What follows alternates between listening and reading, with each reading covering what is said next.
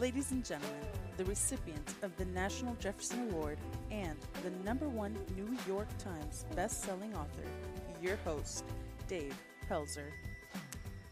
Hello, America and the world at large. This is your host, Dave Pelzer, as always, speaking to you in my own voice, now more than ever, in my own voice, attempting to try to save America and, with this show in particular, the world at large from itself, starting with me.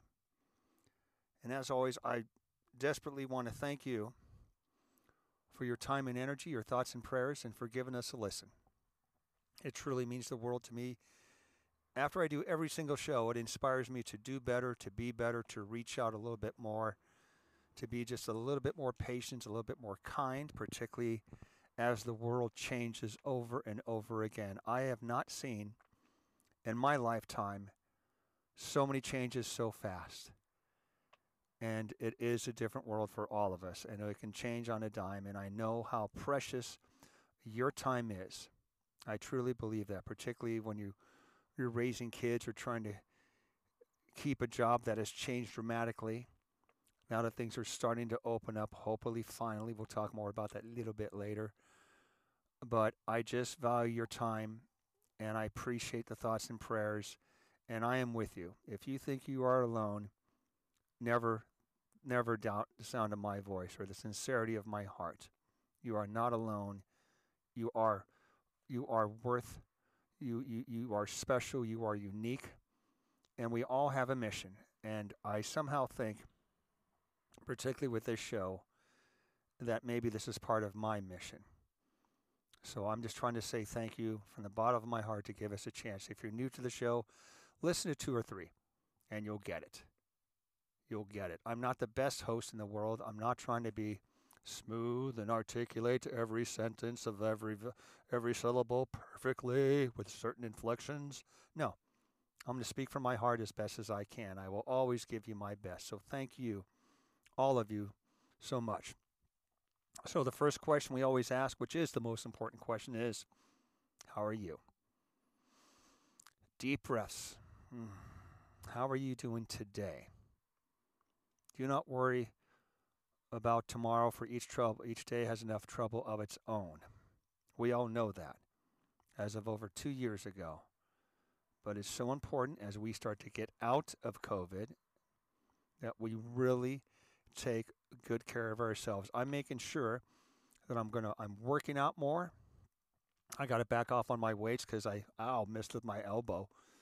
But I'm working out more. I'm trying to eat better. Of course, I just went to Mickey D's about an hour and a half ago, and I had to get a hamburger. Ooh, I almost cried with every bite, but I'm just trying to say, please take care of yourself. This whole thing about life is not an overnight flip the switch and 3 payments in $19.95 and we lose 100 pounds, or we can text, Twinder, there's dating apps that you can text or non-slide or no slide, whatever. It's called Tinder. And I just saw on a side note here, I'm sorry. I think it was on Showtime or no, Netflix. I'm sorry, Netflix. It's called The Tinder Swindler. And it scared the crap out of me. Oh, I shouldn't use that language. I'm sorry, but it scared the bejesus out of me. These women in their 40s, and they're looking for love. Got to find instant love. This one lady said that dating used to be you went out, you were friends. You socialized, you bowled, you played pool, social gatherings, or you went to a bar and you met someone. Whatever romance or whatever you call it.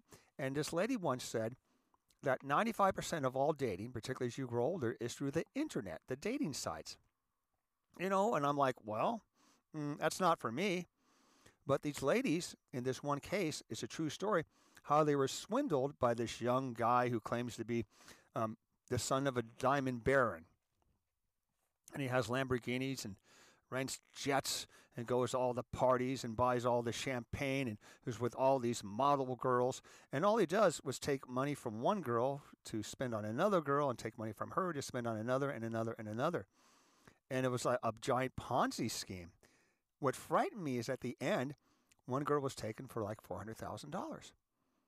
And it was a documentary. They said, well, what did you learn? Well, you can't trust everybody. Well, are you still dating? Well, are you still on Tinder? Yes, and I'm still looking for love. I'm like, oh my goodness. So I'm saying, please be careful. If it sounds too good to be true, chances are, whether it's love or money or instantaneous relationships, whatever, if it sounds too good to be true, it probably is. So I'm just trying to say nicely before we get into the show here, take care of yourself. Have some good you time. Okay, because I've gotten a lot of texts, or not texts, I've gotten a lot of emails and questions on the Facebook, whatever, about Dave, I'm going through a divorce, or Dave, I'm lonely, and Dave, I don't know what to do. Maybe what you should do is just spend time with yourself. That's why I say date yourself on the last show. Take good care of yourself on the last show. Yourself, it should be a priority. People like me run around the world and we save other people from themselves and we ruin ourselves in the process. I am evidence of that. So all I'm trying to convey is whether you're a mom, whether you're a young lady, whether you're elderly and you think you're all alone, you're fine. Just take care of you with all that you do. Well, I got to tell you, folks, getting to the show now, I had a real big show, real big show planned for you. Because anybody who knows me knows I love March. March is everything to me. I kind of celebrate my birthday. Of course, I celebrate the holidays. I celebrate every season. I love every season, but spring-a-ding-ding, as I call it, is my favorite. Why? Because I was rescued on the first Friday when I was a very young person. My teachers called the police. The officer took one look at me, said, oh my God, this is beyond child abuse. He took me in protective custody. And you have to understand, ladies and gentlemen, if you're new to the show, there weren't any penal codes to protect babies, children, or those even trying to protect children back in that day. These teachers who rescued me by calling the authorities, my nurse and 3 or 4 teachers and the school principal, they thought they were going to lose their jobs. At age 12, they finally had it because I showed up to school, and I didn't find this out till years later, almost 20 years later. I showed up to school on this one Friday with no skin on my arms. All I had was these little, I was told by my teacher, Mr. Ziegler, about 20 years after the rescue, because I was working on a project that eventually became the book, A Child Called It. He said I showed up to this school with no skin on my arms. I had this gray, blotchy burns. Circles of burns, and I guess I was peeling it off because my mother had dipped my limbs in a mixture of ammonia and Clorox, and it ate the skin. I did not rinse it off, which was stupid because I was so afraid about not doing my chores in time. I couldn't take 10 seconds stupidly just to rinse off the solution, and it ate my skin. And this was after being stabbed, after being thrown in a room with a mixture of ammonia and Clorox, which can kill you, after swallowing ammonia twice in 24 hours in front of my father, a firefighter in San Francisco at the time. So I swallowed ammonia twice in 24 hours, the last time in front of my own father. After not being fed for 10 whole days without a morsel of food, after being beaten, after living in a basement, after being the family's slave, after being thrown away one winter, Saturday winter, that my mom threw me out of the house, and I didn't have, basically, I had a little bit of shreds of clothes, and my fantasy was I'm going to run away to find the Russian River, where I had a good time with my family before things went crazy. I was going to crawl under the Golden Gate Bridge. How crazy is that? I was going to crawl under the Golden Gate Bridge, so no one would see me, right, and live under the bridge in the Russian River. Yeah. After everything I endured, after stealing thousands and thousands of school lunches, since the first grade, and now I was rescued in the 5th grade, that was the final straw. They saved my life. There is no doubt in my heart, my hand on the Bible, they saved my life. So I used to celebrate Rescue Day by visiting the teachers back in the day. In my young 30s, I was involved. I was still in the Air Force flying.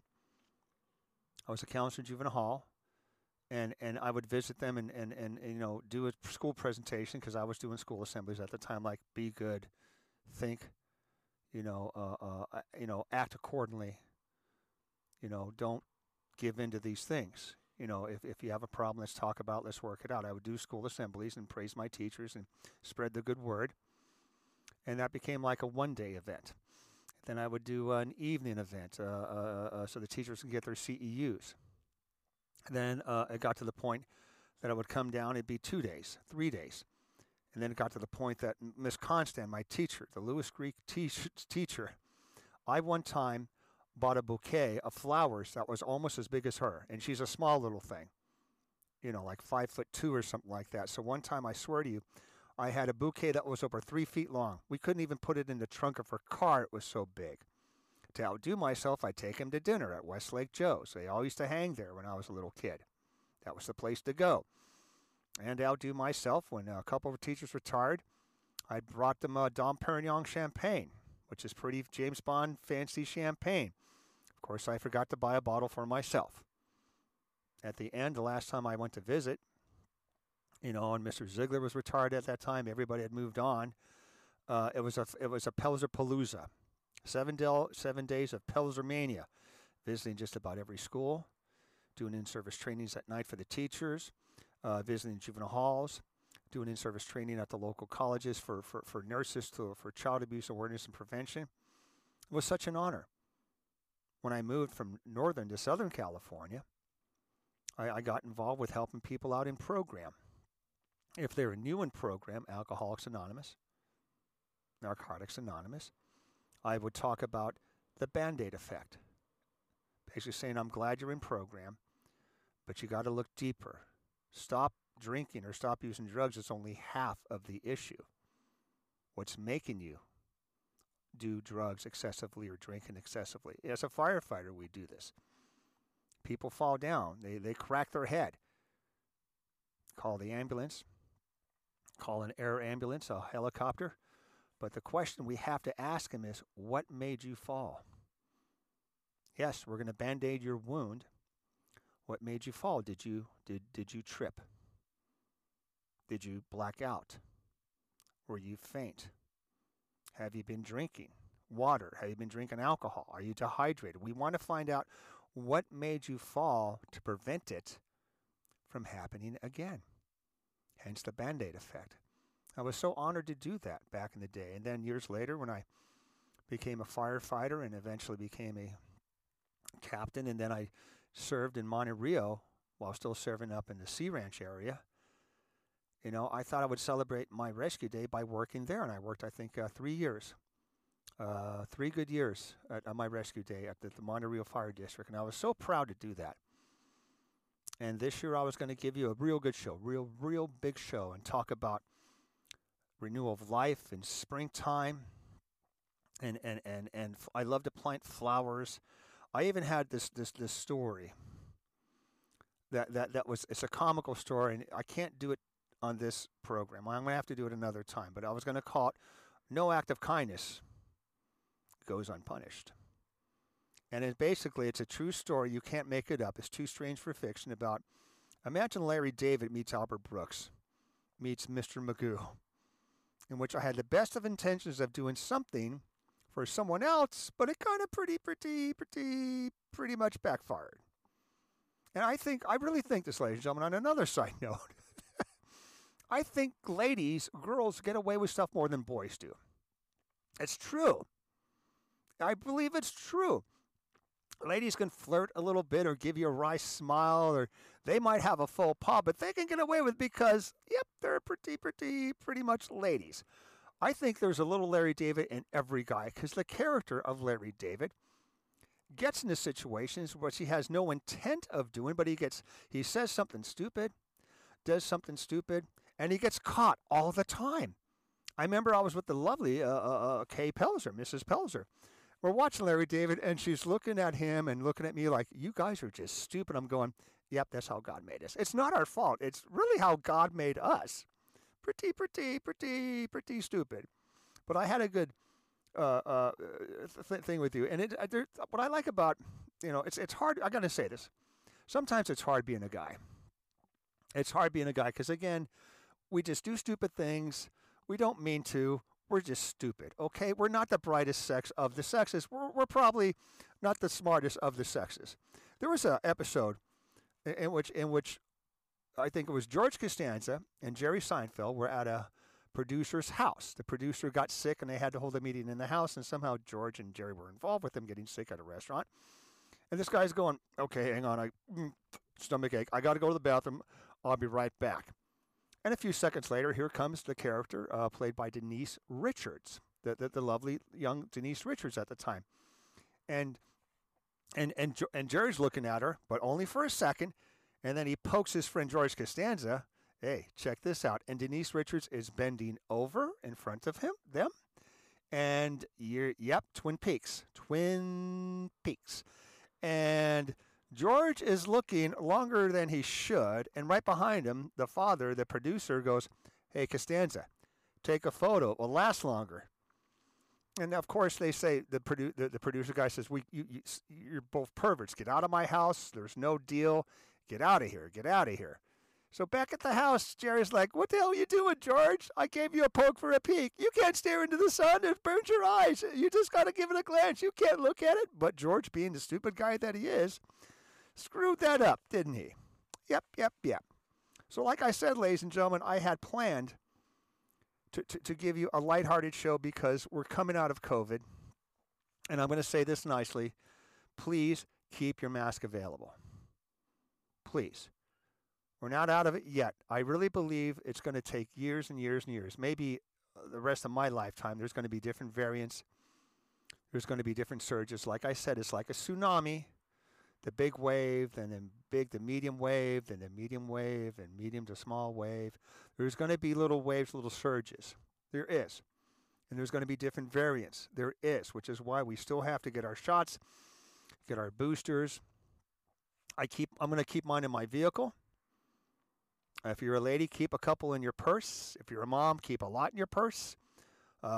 Keep it in your first aid bag. Think about that. Keep your mask in your first aid bag and your glove compartment. Have them at the ready just in case. But I'm saying, I had planned to talk about how we're doing better with COVID and so forth. And folks, here's what we need to do too. And another side note. We need to be grateful and thankful to all the people, whether it's the politicians, even with Mr. Trump, President Trump, and I'm not a fan of that particular president, and I'm being honest, but him and his administration got the warp speed going. You got to be grateful for that, whatever side of politics you're on. And then the current president doing what him and his staff have done, we should be grateful for that. And our governors and our mayors and our civic leaders, and then, of course, our doctors, our nurses, our specialists. We should be so proud that we still had trash that was picked up, propane was delivered, food was delivered. And hopefully we'll be grateful when we go to a restaurant, maybe tip the girl or the waiter a couple dollars more than we normally would. Chew the food a little bit slower, like, wow, this is good steak. I guarantee you this summer is we're going to rock it off its rails. Hamburgers and barbecues and kids playing in the river and riding their bikes. We're just going to sit and smile. So I had planned to do that. But ladies and gentlemen, I'll try to do that the next show. But I have to say this, ladies and gentlemen, and it breaks my heart, but in good conscience, I just can't do it.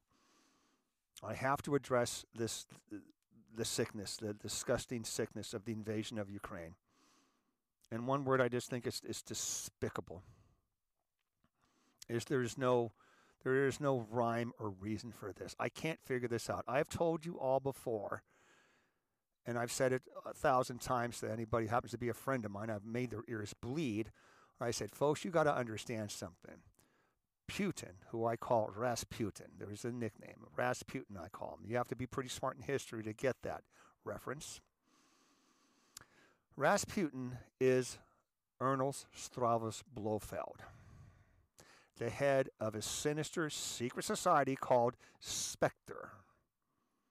Spectre, pardon my language, they're badasses. They are the most notorious group in the world. Of course, it's a fictional organization from the Ian Fleming James Bond novels/movies.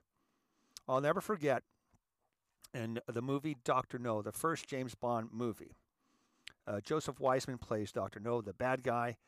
There is a detective. His name is James Bond. And even Dr. No calls him, you're just a stupid police officer whose time has come and gone. And James Bond's trying to make a deal. See, Dr. No wants Bond to become a Spectre agent. Bond wants Dr. No to come to the West.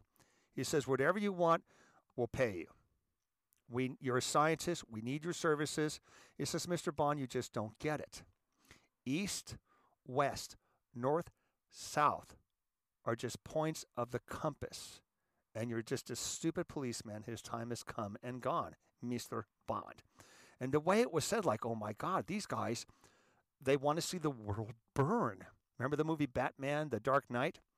The Joker?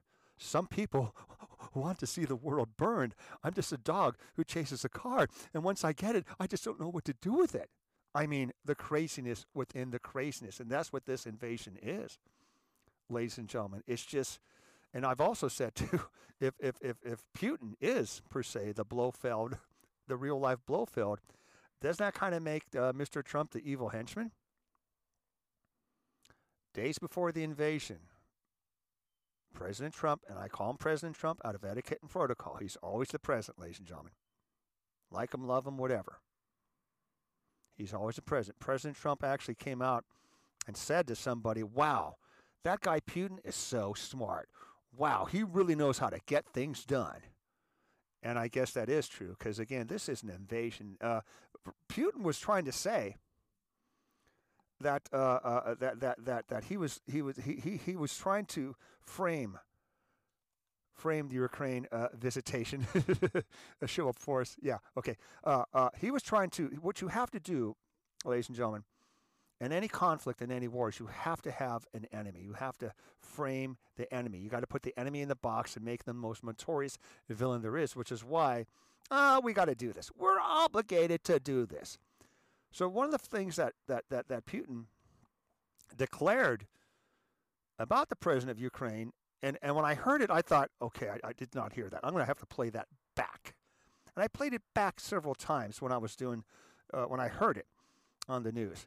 He tried to claim that the president of Ukraine, and by the way, the reason why I'm not saying the president's name is I don't want to mess up his name. I don't want to be disrespectful. So again, the president of Ukraine was framed by Mr. Putin, who wanted to declare his intentions. Putin basically said that the president of Ukraine was a fascist. I'm like, did I miss what?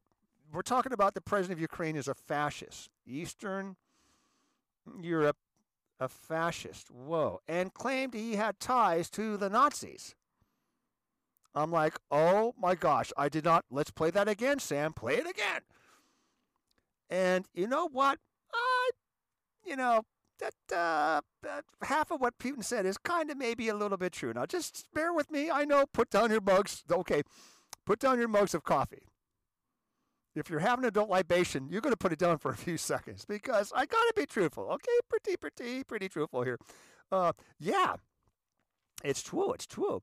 The president of Ukraine does have some ties with the Nazis. Yes, it's true. He's Jewish. Yep, the president of Ukraine is a little Jewish. Just, he's Jewish. So, yeah, I think he does have ties to the Nazis. Hates them. So I don't understand the thought process of Putin. Because I think he's just trying to spew anything he can to get people to believe him. Because back in the day of the Soviet Union, and folks, I don't know if I've told you, but I've read books on Khrushchev, Brezhnev, Stalin, the whole ideology. When I was in the Air Force, at one time for about a year, once a month, I would play the role of a Zampolet. A Zampolet is a Soviet political officer, and what I did, I would visit these different classrooms for young airmen, and talk about ideology of Soviet Union compared to weak Amerikanskis. You have Madonna and sex and narcotics. We have no such thing in Soviet Union. Everything for us is about Rodinia, the motherland. How can we best serve the motherland? We're all perfect in Soviet Unions. You people have not bad problems, problemos. It was all propaganda. And they controlled the propaganda. What is the old line? I think Hitler did it perfectly. If the lie is big enough, it's hard to disprove. Does that make sense? So Putin in his mind, and I don't know what's going on because I can't figure out what X equals. Okay? The invasion of Iraq, oil. Duh, follow the money. Show me the money. There's usually something there when you invade a country, when you take a country over. So I don't know if he's after minerals. I don't know if it's another power grab like Georgia. Not the one in the South, by the way. No, I know this. Is there someone said, well, he's after corn? I'm going, really? We kind of, I don't know about that. But someone said too, and I kind of agree with it.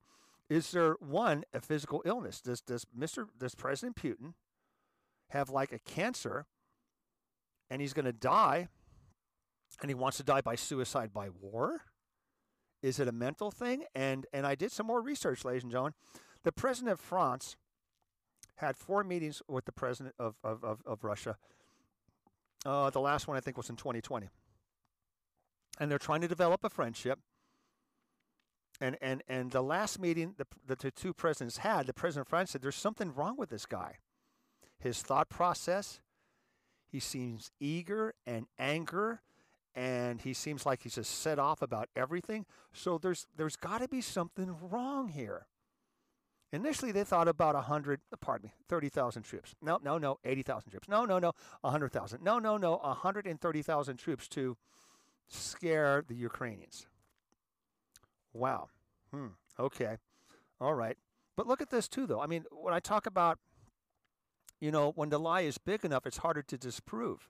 You got to have a super villain. The Bush administration, back in the day, the second Bush administration, they vilified Saddam Hussein. And I bought it. And here's why I bought it. And people, I was wrong, and I admit it, but I bought it. But here's the reason why I bought it. I bought into the invasion of Iraq because generals don't lie. If you're a member of the armed forces, the higher you go up the chain of command, you've got to be squeaky clean. Everything about your word is your bond. Everything you say, do, how you walk, talk, act, dress, has to be perfect. There was, on a side story, a 1-star general who was divorced for 5-7 years, was going to date a lady who happened to be his secretary who was widowed. They didn't even go out on the date. They had talked about going out on a date. He was fired. He was shown the door, asked to retire early because it didn't look right. Generals don't lie. They can say, well, are we invading Syria? I can't tell you. I really don't know. You can skirt, but you can't out and out lie. So when the former Secretary of State, when the Secretary of State at the time, and the former chairman of the Armed Forces, the highest rank you can have in the Armed Forces, stated at the United Nations, hey, Saddam Hussein is after nuclear materials. He will build a bomb. Hey, he's got mobile transports that are making chemical agents, nerve agents that can be delivered anytime, anywhere in an envelope, in a suitcase. That's when I saw the general say that, when I saw my general say that, when I heard the Secretary of State say that, I said, this is it. That's the final straw. Get him. Get that guy. And I was wrong. Generals don't lie, but you have to have a super villain. Does that make sense? Because back in the day, the Soviet Union, before the fall of the Soviet Union, back in the day, they controlled the propaganda. They controlled the message. The message was, okay, 40, 60 years, we're all going to be rich. We're all going to have everything. Everything will be fine in 40 years. Okay, hang on. 60 years. Okay, 65 years. And everybody bought into it. Khrushchev, if I remember correctly, and I'm doing this off the top, Khrushchev was in charge of agriculture, and part of his thing was like potatoes. And Stalin would say, okay, how's the potato thing going? And Khrushchev knew, oh, man, we're down 20%. And his friends would say, no, say you're up 20%, because if you say you're down, they'll kill you. You'll be killed. Your family will be off to a gulag, okay, a concentration camp. Your name will never be mentioned again. Oh, we produced 20% more potatoes than we did before. We're doing great, Mr. Stalin. We're doing fantastic. And yet people were starving and dying. They had to control the message. The folks were brainwashed. These folks were so badly brainwashed. Here's some history for you. History 101, Victor Belenko.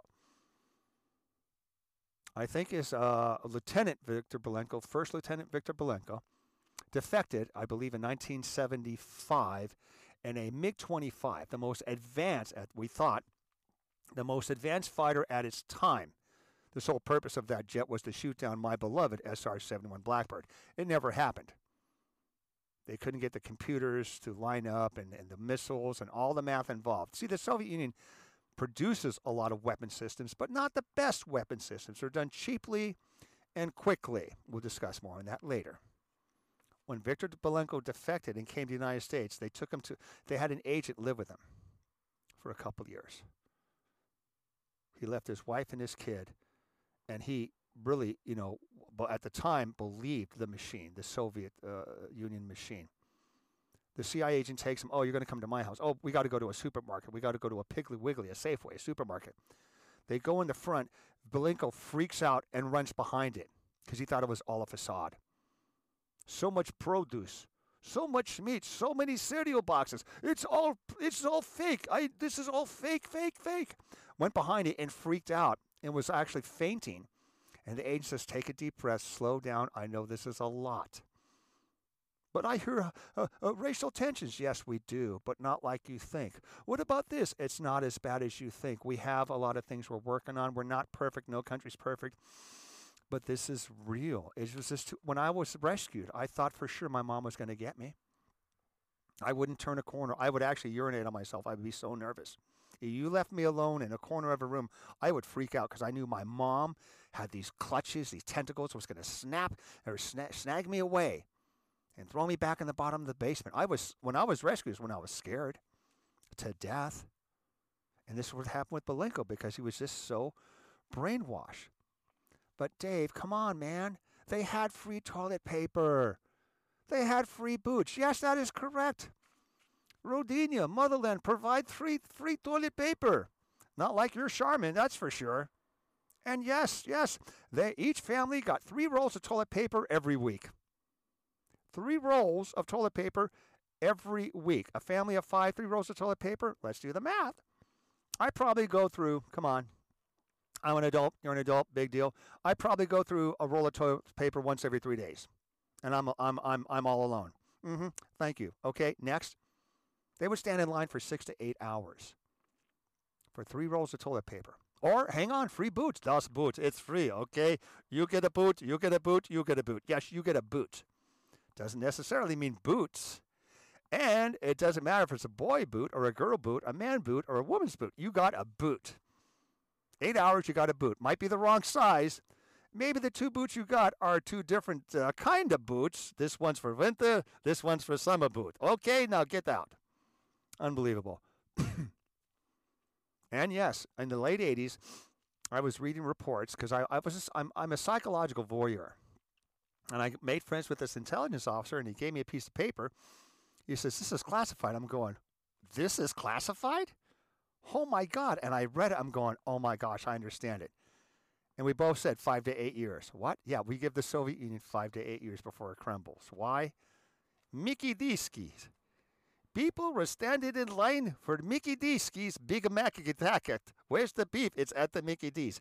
People were spending vast sums of money called rubles to stand in line at McDonald's to get the Big Mac sandwich and McRibbick sandwich and supersize those freiskis. Yes, of course. And Coca-Colas. Coca-Colas. That's right. We knew we had them.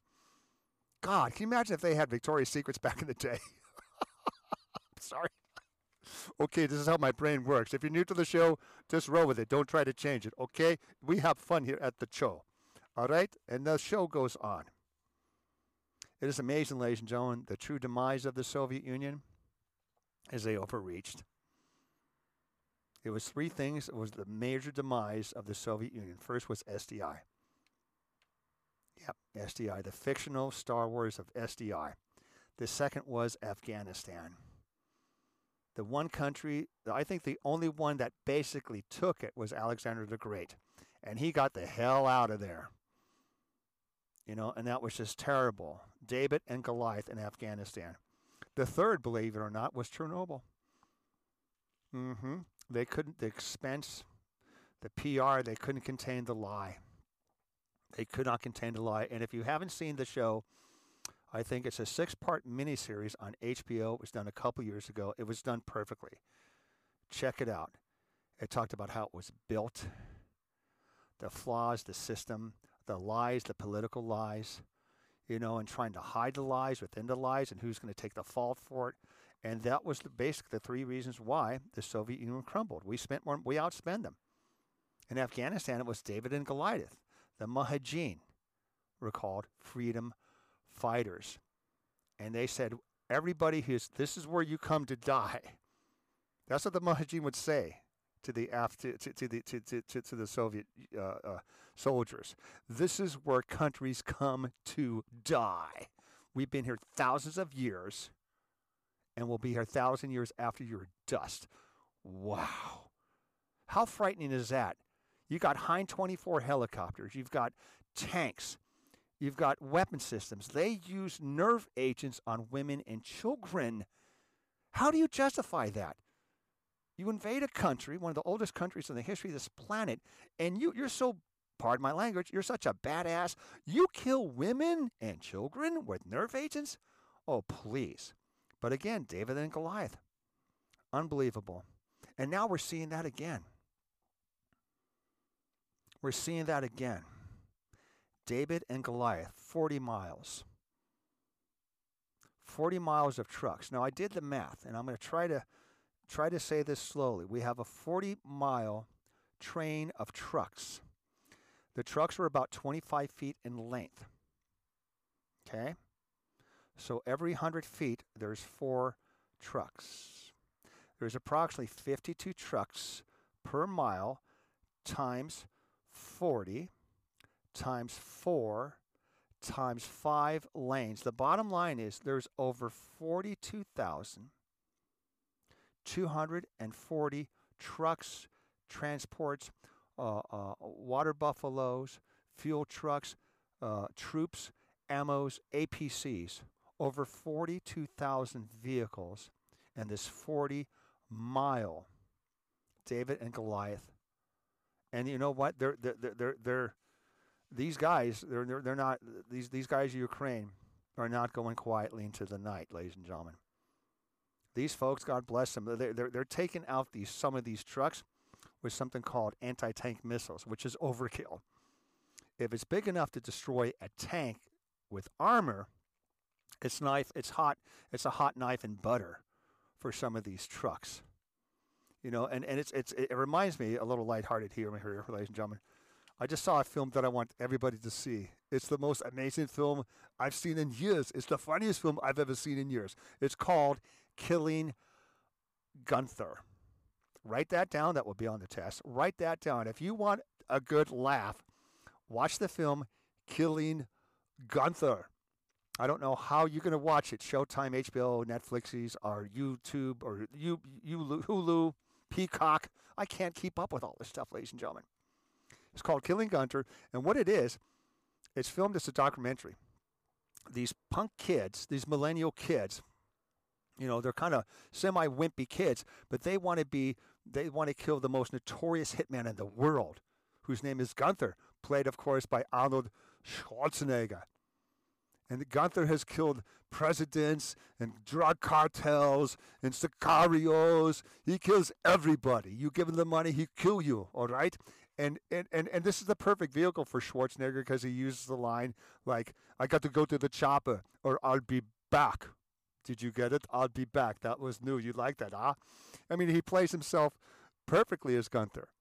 And there's a scene in which Gunther sees the guys across the street, and the guys think we got Gunther cornered, and they're just shooting stuff in the buildings, throwing bombs in the building, and trying to blow the building up, whatever. And Gunther's like, now watch this. Gunther blows up the block, killing some of the millennials. Blows up the block, and then he says, now, get me the bazooka. What? I know, overkill. Get me the bazooka. I killed them all. At the end, though, Gunther retires. And, and he helps out the old people who are growing organic tomatoes. Oh, this one's going to be great for the tomato sauce and the spaghetti and the pasta. This is good, Grandpa. This is fantastic. He says, I'm retired now, and I'm building a chalet. And it shows the chalet. Oh, it's so big and beautiful. He says, if anybody needs to be terminated, trust me, it's the general contractors. They're always trying to screw you. And Gunther, of course, discovers that he can sing. Arnold Schwarzenegger, playing Gunther, sings country music. If you have to see it for just 5 seconds of the film, when the man loves the woman as much as he can, because the woman loves the man for all that he can. And it's like, look out, God Brooks, I'm coming to get you. I'm going to get the Emmy. I'm going to get the Grammy. I get them all. And there's this little musical producer guy. What do you think? This is awesome. It's fantastic. And the guy's like shaking in his boots. Yes, Gunther, this is a gold record. I know the single's going to drop. Look out, Miley Cyrus. It's just an amazing piece of film. But what I'm really trying to say is, this is a David and Goliath story. And it breaks my heart because on the serious side of this whole thing, I think we're into day 7 of the invasion, and that's what it is. It's not a conflict. It's not a disagreement. It's a full-scale invasion. There's over 2,000 people, Ukrainians, already dead, including women and children. How sad is this? Over 800,000 refugees are flooding into Poland, and that's just Poland, ladies and gentlemen. You have a problem with me, you come to me. You're so high and mighty, Russia, Soviet Union, or whatever, Putin. Why are you bombing apartment buildings that has nothing to do with the political structure? You're so smart. You've got weapons of tech. We have better technology than the Americans. Well, why don't you just drop a bomb on the headquarters of the presidents? Mm-hmm. I mean, I don't want that to happen, but I'm going, why do you have to target women and children who have? And of course, it's always the people that have nothing that suffer the most. You know what broke my heart? Is seeing, I don't know if you noticed it, but the luggage. They're taking rollers on luggage like you and I go on a trip to Paris or to Disneyland or to a national park. You take your luggage on rollers. And so you see these little kids pulling their luggage as they're still wearing their mask from COVID. So on top of everything, on top of COVID, unemployment, you can't get water, you can't get milk, you can't get pork chops, you can't get your cell phone device, whatever. In the middle of COVID, we're coming out of COVID, and now there's a full-scale invasion. But I'm going to say this with love in my heart, ladies and gentlemen, and I've said this before, and I stand by this. When things are bad, when things are at their darkest, this is where humanity shines. Whether it's a divorce. 2 things I did smart in my divorces, and I'm very ashamed of that I was divorced more than once. Smartest thing I did when Stephen's mother and I divorced is I never said anything bad about him or about her to my son. I was getting bludgeoned. Dad, Mom says you're a loser because you work all the time. My uncle and aunt say you're a loser because you work all the time. You don't party, you're boring, you're a loser, Dad. That's what they say. You know what? That's their opinion, Steve. Your mother doesn't work. Your stepfather has never worked. So I have to work harder to make sure that you have food and clothes and you're protected, son. Okay. And I said, son, make your own decision. I can only be the best person that I can be. The smartest thing I did over a few years ago when Kay and I divorced, and I talk about a lot of things that are very sensitive if you're new to the show. The smartest thing I did is I gave her everything. Anything I would take hours. I had to unpack her things that I packed because I put them in tall boxes, and she's, I'm a tall guy. I says, I got to put them in smaller boxes so she won't fall into the box. And I folded everything and put it nice and neat. Some of it I ziplocked for her. I wanted it to be nice for her. We didn't fight about a darn thing. I don't think we had a single disagreement about the divorce. She wanted the lamps, take the lamps. You want this, take it. If it makes you happy, take it. Take it. We did not have a disparaging word. And maybe it looked affable and weak, but I thought it was the right thing to do. So whether it's cancer or divorce, COVID, or war, you find out who you are and what you're made of and what is really important. You want to talk about humanity? The French chef. I've never heard of this guy. I'm going to go back to Paris just so I can hug this guy. This gentleman from France comes over and he brings his food trucks with him so he can meet some of these refugees when they cross the border. He gives them a chef meal, his own time and expense, and I guess he's got more trucks coming and coming and coming. So it's amazing. These families come in. They have imagine you're a mom, a father. You got kids. They're hungry. There was the kid. Someone grabbed the little baby, and you can see the diaper was soiled and leaking. Okay. Imagine, hey, here's a meal, a fresh, hot, nice meal, and take one to go. By the way, go see that girl, and she's going to give you a nice, clean wool blanket. Oh, by the way, they're giving out crayons with coloring books. Now, that's not a lot. You just lost everything. But isn't it nice when you have nothing? You're coming from a war zone. Your life, as you know, is over, and someone does something nice for you. A stranger does something nice for you. And the darkest of hours is when humanity shines through.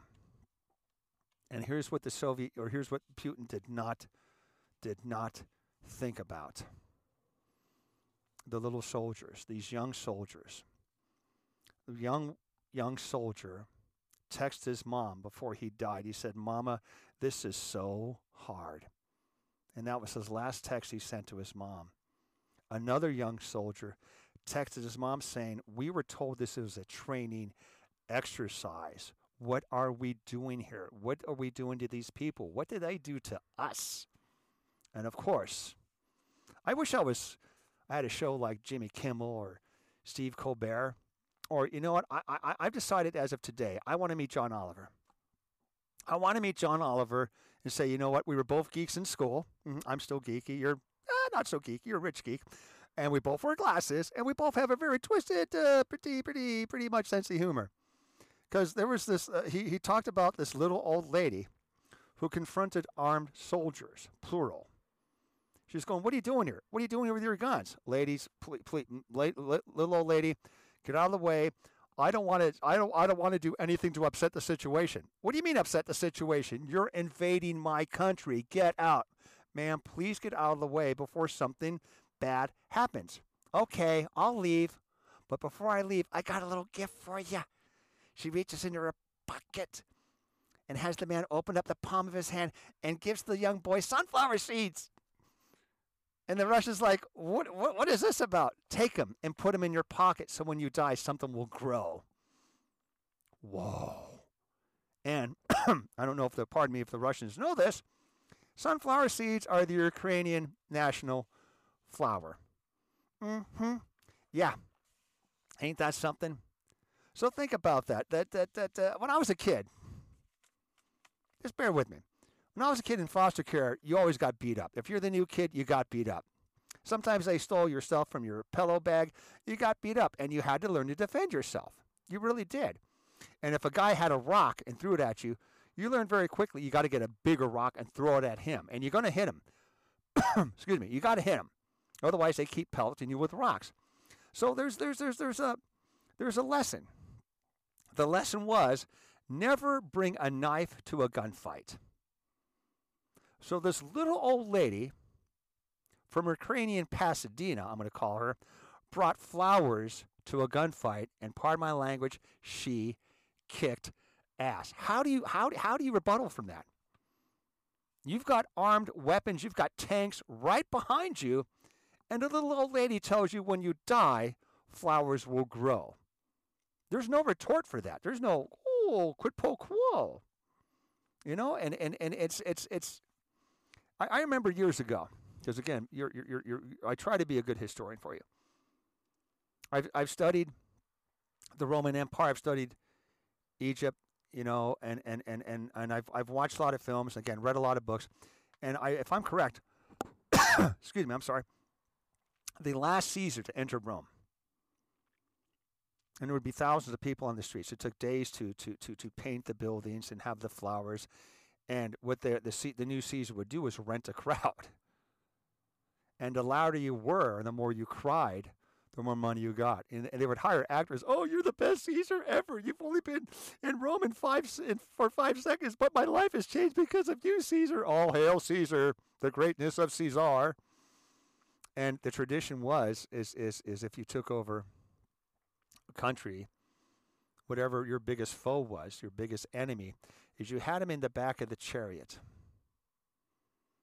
And the now enslaved, because what it was when you came over to party with Caesar, is that they would show off, okay, that guy used to be the king. That guy was a Gaul. This guy was this. This person was that. And, you know, they kind of show off, this is how bad we are. This is how notorious we are. We're going to make that guy our slave and tease him for the rest of his life. So when they entered Rome, the former chief or king or whoever would be in the chariot behind Caesar holding a crown, the golden crown. And I'll never forget this. And Caesar's like, look how great I am. I took your country in a matter of months. You're all my slaves. Rome owned you. Rome owned you. Look how much these people love me. I'm so powerful. I'm so great. And the slave holding the crown whispered into Caesar's ear and says, always remember this. All power is fleeting. Ain't that something? And now there are protests all over the world. Every country on this planet is protesting, to my knowledge, just about every country on this planet is protesting the invasion of Ukraine, including 6,000 people that were arrested this last Saturday in Moscow. How do you arrest 6,000 people? How do you book them? How do you put them in a jail? Where do you put them? 6,000 arrested? In St. Petersburg? More protest? I drove into town today, my small little town in the Russian River, Greenville. There's protests there in my small little town, for God's sakes. And things are getting so bad for Rasputin. I'm sorry, I'm going to have an Oprah moment and cry. Things are getting so bad for Rasputin that as of today, he was stripped. He was stripped of his honorary rank of black belt. You know, things are pretty serious when they take away your honorary black belt there, Rasputin. So to be serious for a second, ladies and gentlemen, as we begin to celebrate Spring-a-Ding-Ding, post-COVID world, let's take a deep sigh, a deep breath, and pay homage, respects, and prayers for the people of Ukraine. And I somehow pray, if you're Ukrainian in America, please have them listen to this show. If not my show, another show from somebody else, to let these people know that they're not alone, that the world is with you all. Whether it takes days, weeks, or months, light will triumph over darkness. Always and forever. So, ladies and gentlemen, that is our show. And I very much thank you for taking the time to listen, and I hope and pray this puts things in perspective. My heart is broken. Never expected this. No one did, I don't think. It's just, in this day and age, we haven't had something like this since the year of our Lord, 1945, for God's sakes. But I hope and pray for peaceful resolve And again, thank you for taking the time to listen to this, to process this show, please. If there's something that you can do, a prayer or donation, please do that. So as always, I want to thank our very good friends at Pat Metheny Group, and Pat Metheny Management for allowing us to use their beautiful songs. I always say, please listen to the songs. It gives you solace. It gives you strength. And, be well. Particularly nowadays, in the course of a life, one never knows what events may transpire. And that's why I always say, and again, this is for our good folks and the people of Ukraine, please keep the faith. Know that you're not alone. Keep the faith, because you never know what the tide's going to bring in the next day. So as always, ladies and gentlemen, please do as much as you can, for as many as you can, for as long as you can. And these words are such precious nuggets for people that are oppressed, people who have been violated, people who have been invaded. So, this is your host, Dave Pelzer, speaking to you with a heavy heart in my own voice, attempting to try to save America and the world at large from itself, starting with me. So until next time, please take good care. And as always, good day, good luck, and God bless.